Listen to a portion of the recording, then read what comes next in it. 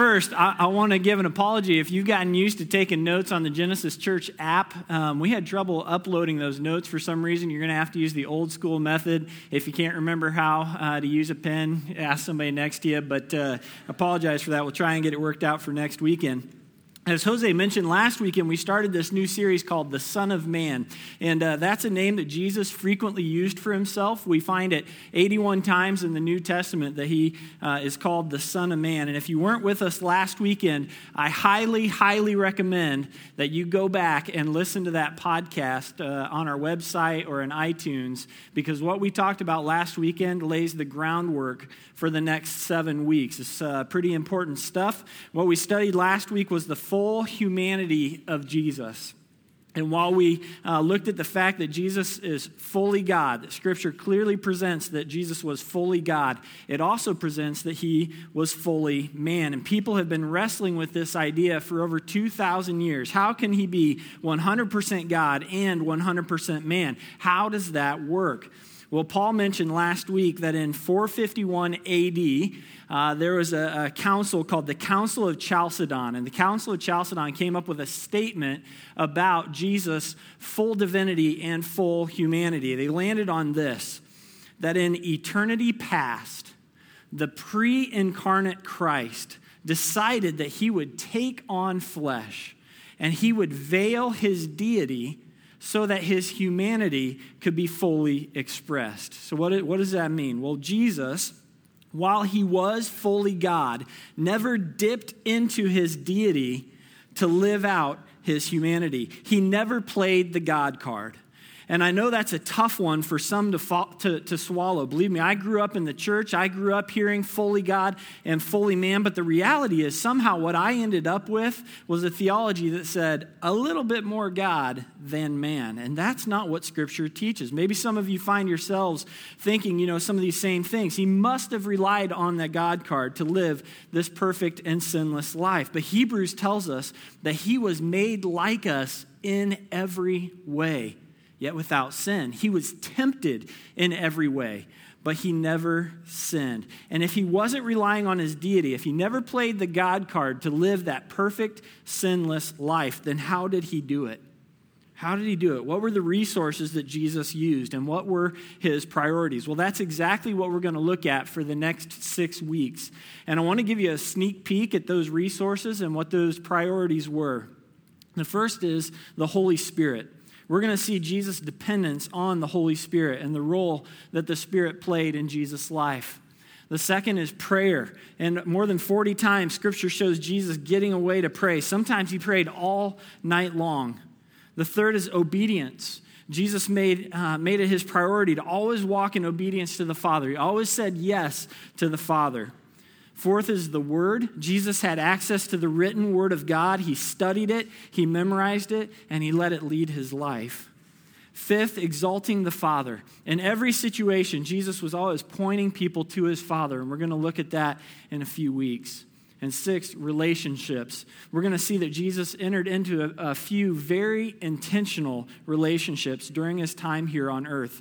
And to make it even easier to remember these priorities, there's an acronym that we can use. It's Holy Spirit Power, HS Power. So you'll hear us refer to that throughout the rest of this series. But here's the cool thing, and I bet some of you are already putting this together who were here with us last weekend. All of these resources that were available to Jesus, they're still available to us today. All of the priorities of Jesus, the resources that allowed him to live a life that was pleasing to the Father, they're still available to us today. That's why John can say in 1 John 2:6, anyone who claims to be in him must walk as Jesus walked. Jesus has become our model for life and ministry by focusing on those 6 priorities. And so the challenge for you and for me is now to align our priorities with the priorities of Christ. And so we want to start looking at those priorities this morning, and we're going to start by talking about the Holy Spirit. Now, I've already mentioned that I grew up going to church. Church culture is very normal to me. It makes sense. But one thing that hasn't always made sense is the person of the Holy Spirit. I grew up hearing a lot about God the Father. and that relationship made sense to me. I heard about God the Son, Jesus, and that always made sense to me. But when we would talk about God the Spirit, man, that was a little bit of a challenge for me to grasp. Honestly, when I heard about churches that were Spirit-filled, I thought about those churches that you see on 20/20 or Dateline, where they're handling snakes and dancing and falling on the ground and saying words that nobody understands. And so because of that, I just kind of shied away from the topic of the Holy Spirit altogether. And there seems to be a huge pendulum swing in Christianity where either we just don't understand the Spirit, and so we swing all the way over here and we just don't talk about him. Or there's a swing that comes all the way over here where there are things that are emphasized about the Holy Spirit that Scripture never makes a priority. And really, I think both extremes are missing it. What I'd like to do this morning is to show you from the life of Jesus who the Holy Spirit is and what role he should play in our lives. And let me just say right now, there's no way that I can fully cover everything that Scripture teaches about the Holy Spirit in 20 minutes. So because our time is short, we're going to start in the New Testament. But I want to make it really clear, this isn't the first time that the Holy Spirit shows up in Scripture. In fact, the first place we find the Spirit is in Genesis 1. He's active throughout all of Scripture. But again, just because of time this morning and because we're focusing on the spiritual in Jesus' life, that's why we're starting in the New Testament, okay? So in Luke chapter 1, we read that an angel appeared to Mary. And here's what he said to her. He said, "The Holy Spirit will come on you, and the power of the Most High will overshadow you. So the Holy One to be born will be called the Son of God." And so we see a glimpse of what's about to happen, that Jesus is going to be born in a supernatural way. He was conceived by the Holy Spirit, and he was the only person since Adam to not have an earthly biological father. Think about that for a minute. This is so important because it points to Jesus' sinless nature. You and I, we were born with a sin nature. We inherited it from our sinful earthly fathers. And you may be thinking, wait a minute, I got a pretty good dad. Well, I got a pretty good dad too, but he was a sinner. And I like to think I'm a pretty good dad, but I'm a sinner. And so I have passed this sin nature on to my children. But Jesus had a perfect heavenly father. He was sinless. The same heavenly father that Adam had. But Jesus was more like Adam before he sinned than he is like us in our sin. Jesus is referred to in the New Testament as the second Adam or the second man. He's the restart, if you will. Adam was born into a sinless world, and he failed at keeping it that way. Jesus was born into a sin-soaked world, and he walked a life of obedience all the way to the cross. So Jesus was conceived by the Holy Spirit. Now fast forward 30 years, and we find that Jesus is now an adult, and he shows up at the Jordan River, and he's coming to be baptized by his cousin John the Baptist. And here's what happens in Luke chapter 3. It says, "When all the people were being baptized, Jesus was baptized too. And as he was praying, heaven was opened, and the Holy Spirit descended on him in bodily form like a dove. And a voice came from heaven, 'You are my Son, whom I love. With you I am well pleased.'" And just imagine this scene in your mind for a minute. Jesus has spent his childhood, his adolescence, and his young adult life studying the Scriptures, living in obedience, and putting the pieces together of who he is. That he was God's Son, that he was the Messiah. We don't know when it all made sense to him. We don't know when all the pieces came together and that he realized he was the one, but I bet this experience had something to do with it. Confirmation from the Father with these words of affirmation and the gift of his Spirit. Jesus was conceived by the Spirit, and now he is filled with the Spirit. Look what happens next in Luke 4. Right after his baptism, it says, "Jesus, full of the Holy Spirit, left the Jordan and was led by the Spirit into the wilderness, where for 40 days he was tempted by the devil. He ate nothing during those days, and at the end of them, he was hungry." So not only was Jesus conceived by the Spirit and filled by the Spirit, but now we see that he is led by the Spirit. Immediately after his baptism, the Spirit led him into the wilderness. And this time that Jesus spent in the wilderness, it was foundational for what would happen in the next 3 years of his life. This was the time when his faith was solidified. He was tempted by Satan, but he was victorious and obedient. And he spent precious time with his Father during this time. isolated in the wilderness. And it all happened because he followed the Spirit's lead into the desert. We're going to talk more about what it means for us to follow the Spirit in our own deserts in just a few minutes. But I want you to keep this in mind because this is where it becomes real for us. I want you to pay close attention to this because in John chapter 14, we're going to fast forward again. Jesus, who is conceived by the Spirit, filled with the Spirit, and led by the Spirit, now promises to give his followers the very same Holy Spirit that was in him. Jesus is close to the end of his life here, and he says this to his disciples in John 14. He says, I will ask the Father, and he will give you another advocate to help you and to be with you forever, the Spirit of truth. The world cannot accept him because it neither sees him nor knows him. But you know him, for he lives with you and will be in you. Now, this had to be a confusing moment for the disciples. They'd spent all this time with Jesus, and they had put all their hope and all their trust in him as the Messiah. But what they didn't understand was that Jesus came to die, that he had to go to the cross, and he had to surrender his life. And now Jesus is telling them, I've got to go. I'm not going to be with you anymore, but someone else is coming. And he says, you know him because he is with you, but soon he will be in you. And he's talking about the Holy Spirit. And just a couple of chapters over in John 16, Jesus says, it's actually for your benefit. It's actually better for you that I go away so that the Holy Spirit can come. It's better for you to have the Holy Spirit in you than for you to have me with you. Now, why would he say that? Well, the Holy Spirit is the one who is in Jesus. The Holy Spirit is who is leading Jesus. And now Jesus says, I'm the one who's been with you. I'm the one who has been leading you. But it's the Holy Spirit who has been in me, leading me so that I could lead you. But now he's going to be in you. See, Jesus in his humanity, he was with his disciples a lot. He taught them, they traveled together, but he wasn't with them 24/7. We find pockets of time where Jesus is away from the disciples. But the Spirit is in us always. He's in us 24/7. He's never apart from us. Do you see what an advantage that is for the Spirit to be in us and not just with us? But it's only to our advantage if we learn to rely on him in the same way that Jesus relied on him.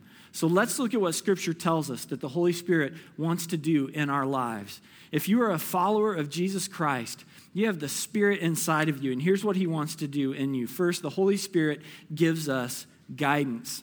And here's what I want you to do. If you're taking notes, I want you to make another blank, and I want you to write, and wisdom. Okay, we've got a deadline for graphics here, and sometimes the Spirit moves after the deadline, okay? But I want to talk about guidance and wisdom, okay? And I think that's important. I think you'll see why. As Jesus is laying out to his disciples that he's leaving and the Spirit is coming, look at what he tells them in John 14.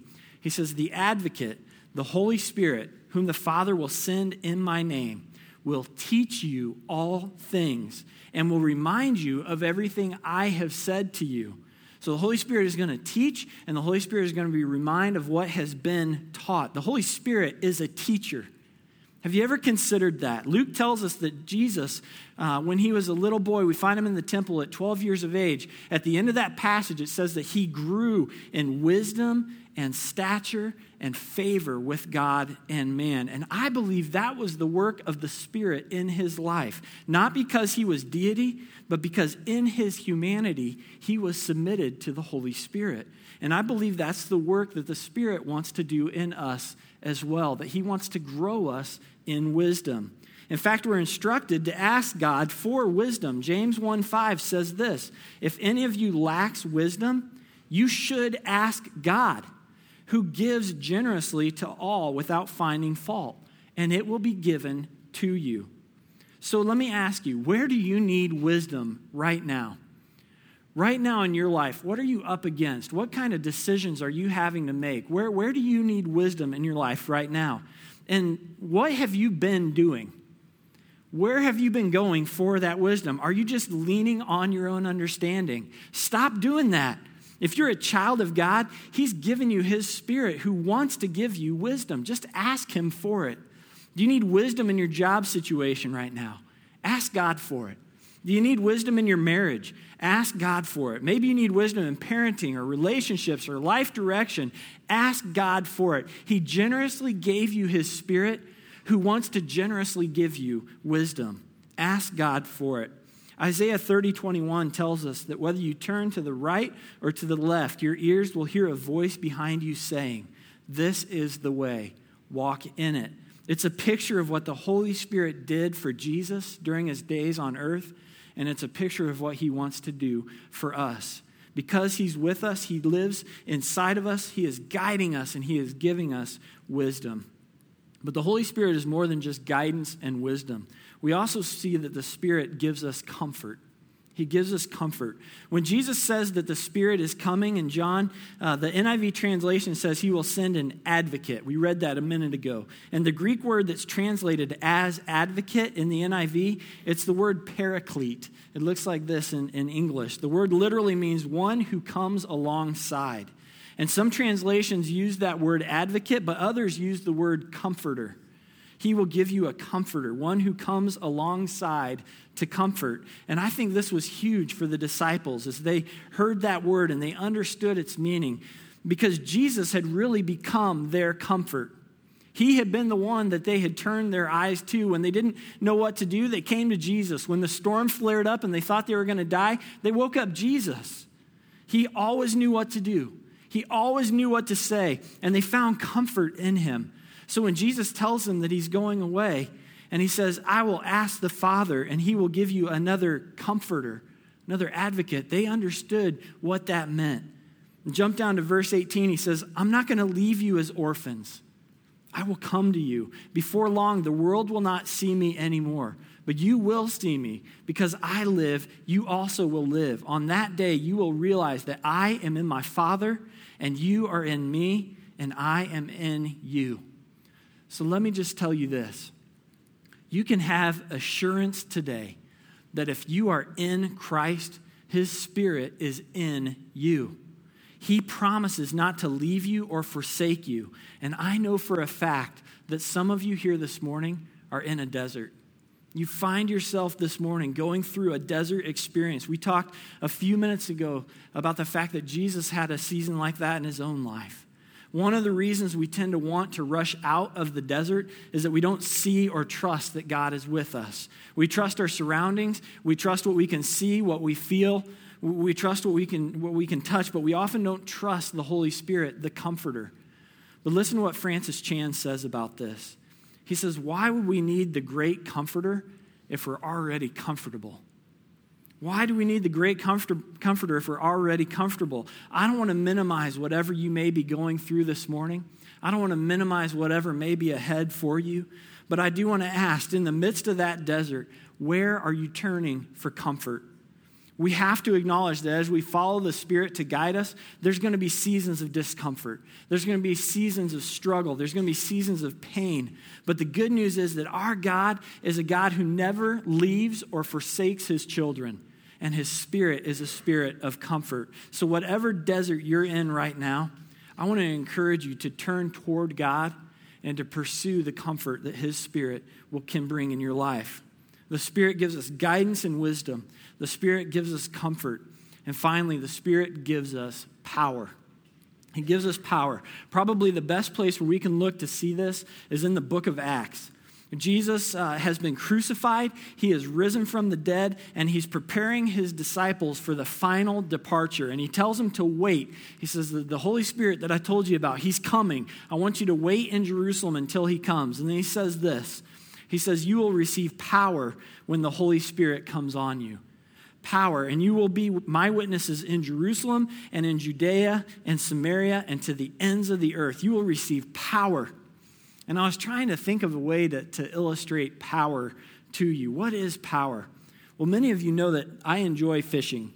and I have a small John boat that I fish out of. I have a picture here, and this actually, this isn't me or my boat or my dog, but that's kind of what my boat looks like, okay? That's exactly what my boat looks like, actually. And hanging off the back of my boat is a 4-horsepower Johnson outboard motor, so it's actually a little smaller than that motor right there. You could probably outswim my boat going full speed, okay? But it's enough for me. It gets me where I'm going, and I'm secure with my masculinity, so it's all good. But my friend Jeff has a slightly nicer boat.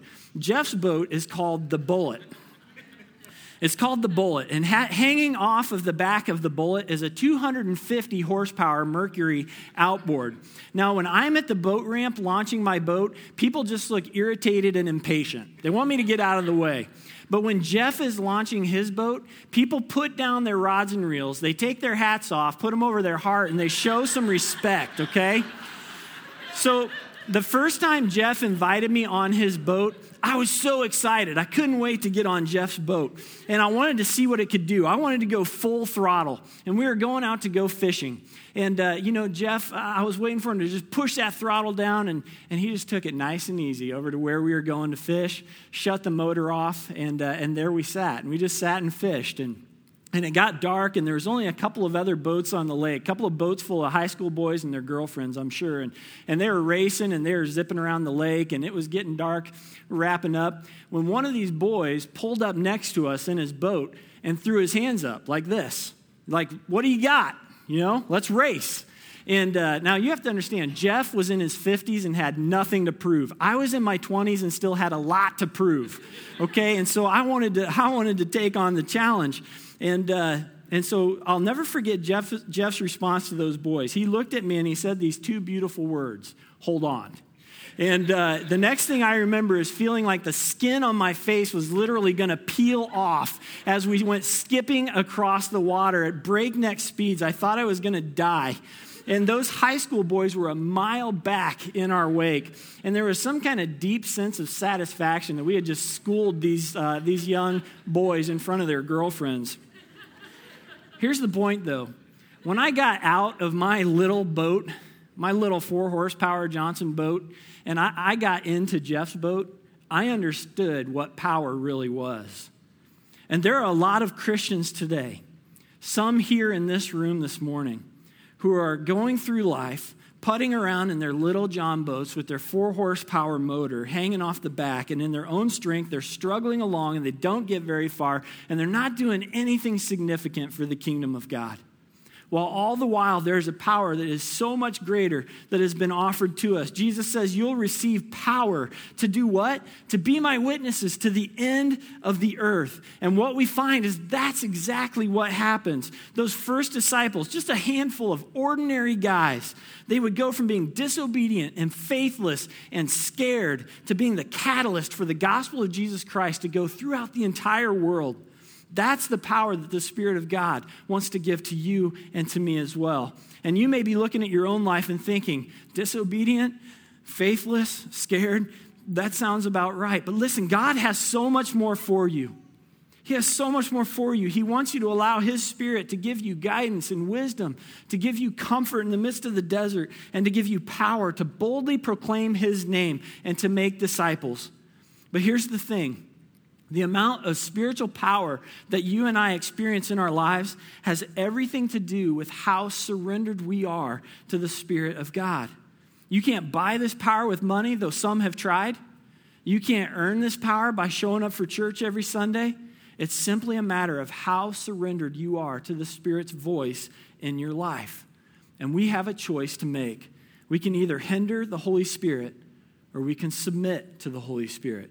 Those are the two options. When you hear that voice saying, this is the way, you have a choice to make. You can either obey it and walk in it, or you can choose to go a different way. And in those moments, when we obey the Spirit's voice, it continues to get louder and clearer. Some of you have experienced that in your own life.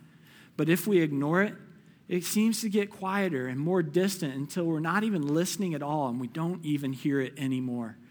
And Ephesians 4:30 makes it really clear that when we resist the Spirit, that we actually grieve Him.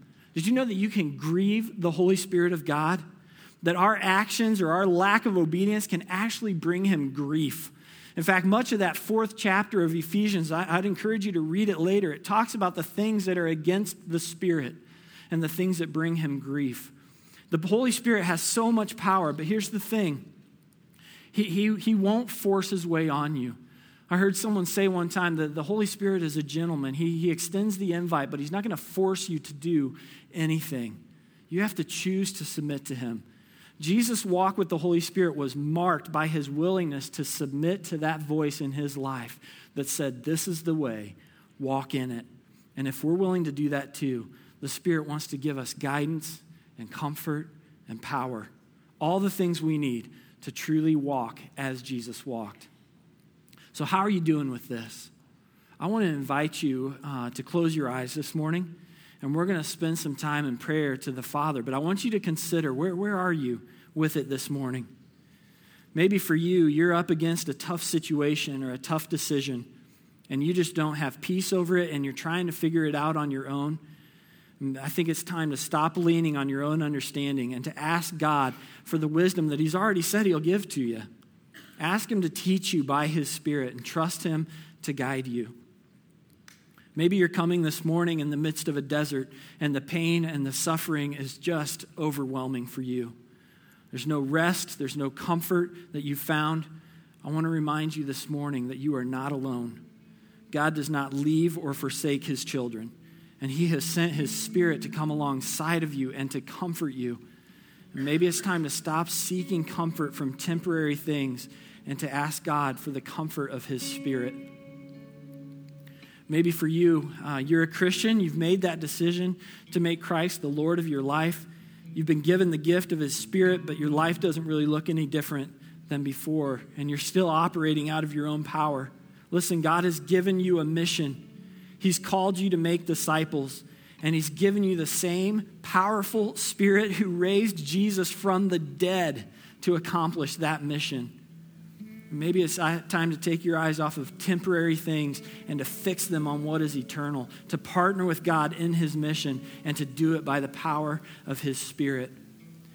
Father God, as we come before you this morning, and we've looked at your scripture and we look at the ways that you led Jesus in his life on earth by the power of your Holy Spirit, Lord, we recognize that it's the same powerful Spirit that you have given to each and every one of your children. And Father, I'm afraid that many of us have neglected that power. Many of us have neglected that relationship. And Father, we repent of that this morning. And we ask for you to help us, Father, in pursuing your Spirit, in listening to that voice saying, this is the way, walk in it. Father, find us obedient to this. We want to walk as Jesus walked, and he walked in obedience to your Spirit.